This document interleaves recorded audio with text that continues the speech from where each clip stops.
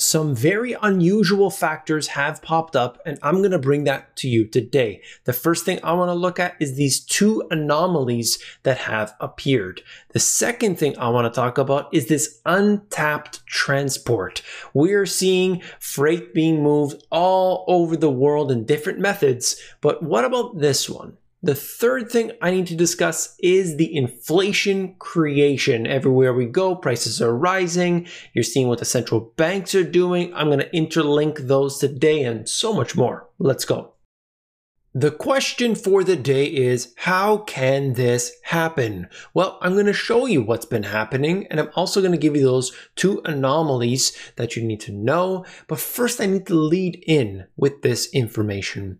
You are looking at the CPI numbers, the measure of inflation that the government likes to use, and it is now at a high we haven't seen in a very long time, 5.4%. You can look at this chart down here. Essentially what you're seeing is the month-over-month gain or loss in inflation, and during the period early in 2020, it came down, as you know, but then it surged much higher. At this point here, what we were told is that it's going to go up and it's going to come right back down. No need to worry. But of course, that wasn't the case. In fact, as you can see, through 2021, it has accelerated dramatically. They told us things would be temporary and transitory and every other word that they could use to make people think that it wasn't going to be permanent. But today, that's becoming very, very difficult to get across to people. Now, I want to show you some more detail, but let's cover this a little bit further. Consumer prices rise more than expected as energy costs surge. Excluding food and energy, the gain was just 0.2% and 4% respectively. They have to include food and energy prices in order to get an accurate depiction of inflation. But they say, no. It's too volatile. I mean, is that really something that should be ever considered? Something is too volatile, so they just don't include it? Does that seem legitimate to you? Get ready to pay sharply higher bills for heating this winter, along with seemingly everything else. You know, wherever you are, that basically everything we buy is becoming more expensive. And, people are used to that. You go back 50 years ago, things were cheaper than they were today. However, you look at the rapid rate of increase with no possible way that if Heinz, if Procter & Gamble, if all these different companies increase their prices, that they will ever let them come back down. That's the challenge. With prices surging worldwide for heating oil, natural gas, and other fuels, the US government said it expects the household to see their heating bills jump as much as, check this out, 54% compared to last winter. That's going to break some people. That's going to break some people right now. And that is truly unfortunate to see the way that it is. They gave you a breakdown of what has happened here, and you can get an idea of what things are higher than others. And of course, the inflation rate of 5.4%, that's not true for most people, but it could be much higher. It could be 20%, could be 10%. And I think it really depends on the individual. As they're showing you here, rental cars, 42.9%. If you're the type of person who's constantly using rental cars, you're going to feel the inflation more than somebody who doesn't use them at all. Gas, 42%. Used cars, 24%. Now, the used cars, let's hold that thought for a minute. Okay? What do you see here? Used car prices, the Manheim Index, something I've shown you repeatedly, versus the CPI, used car and truck prices. Something's very different, isn't it? Now, while they both went up from 2020 into 2021, if I show you that right here, they're both going up. But then what happens afterwards? Well, the CPI number drops dramatically. However, The Manheim Index, which actually measures the used car prices. There's the difference. One goes up, one goes down. One is reported by the government and one is private. That's questionable, right?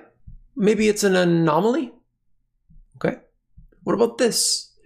U.S. national rent year over year versus the CPI, owner's equivalent rent year over year. So the number that they publish to get you, when they put it out in the newspapers, when it goes out to the mainstream, this is what they're going to use. They're not actually measuring the amount of rent. The Federal Reserve doesn't do that. The Federal Reserve is looking at these type of numbers. They are always looking at the ones that are obscured. So that orange right there, if you could see it, right in this circle, that's the owner's equivalent rent. But what about the blue line? Apartment lists, national average year over year. They're actually calculating the data. And what do you see? Perhaps another anomaly? I think so. Now, what are people feeling today? Look at this. This is based on a survey, data they pulled.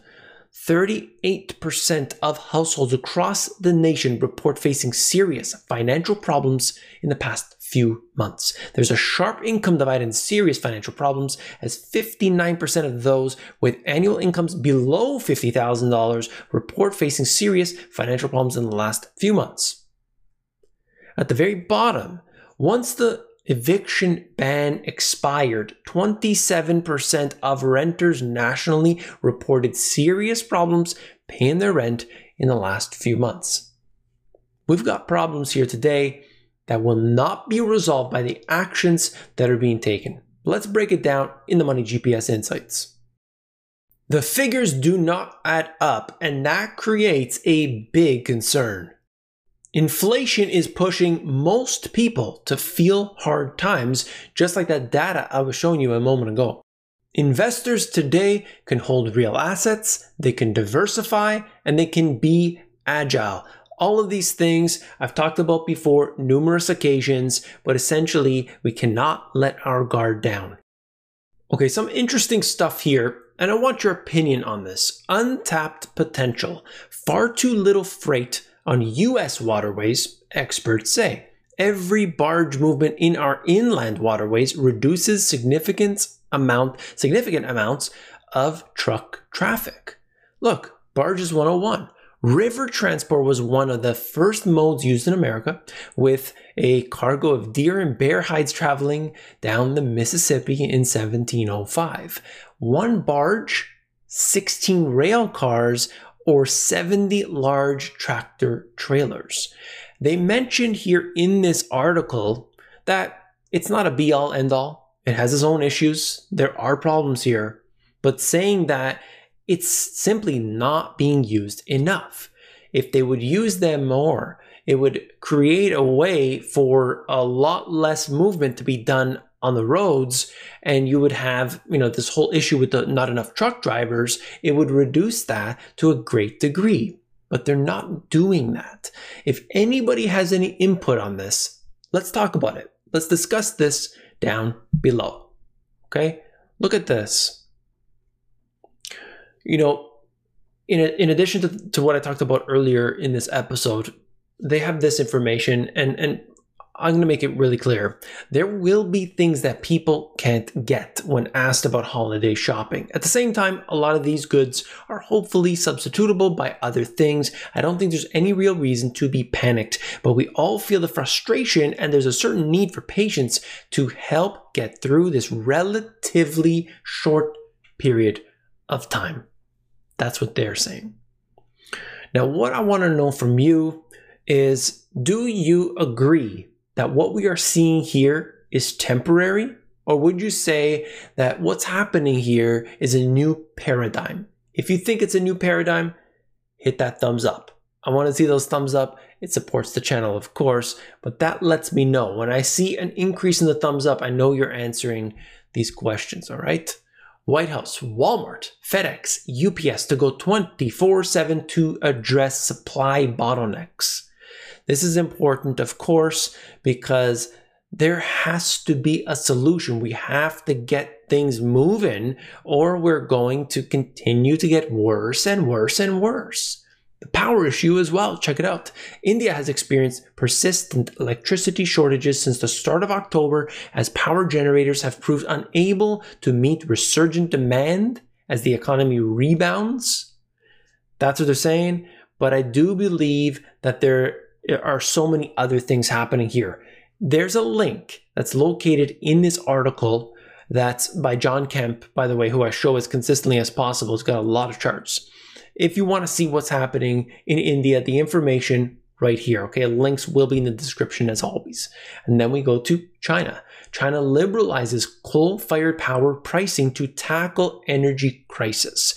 They are going against, the direction, supposedly going away from coal. Now they've got to go back to it. A lot of countries are doing so because they can get that production moving again. But of course, as I talked about in previous videos, the mining of coal is now the issue because they're putting those away, less coal miners too. The mines just aren't opening up. So the demand and the supply is having some serious imbalances.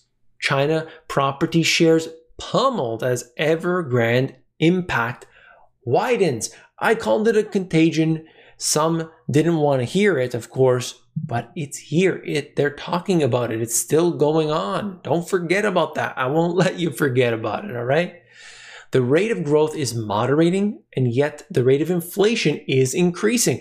Oh my goodness, JP Morgan saying this.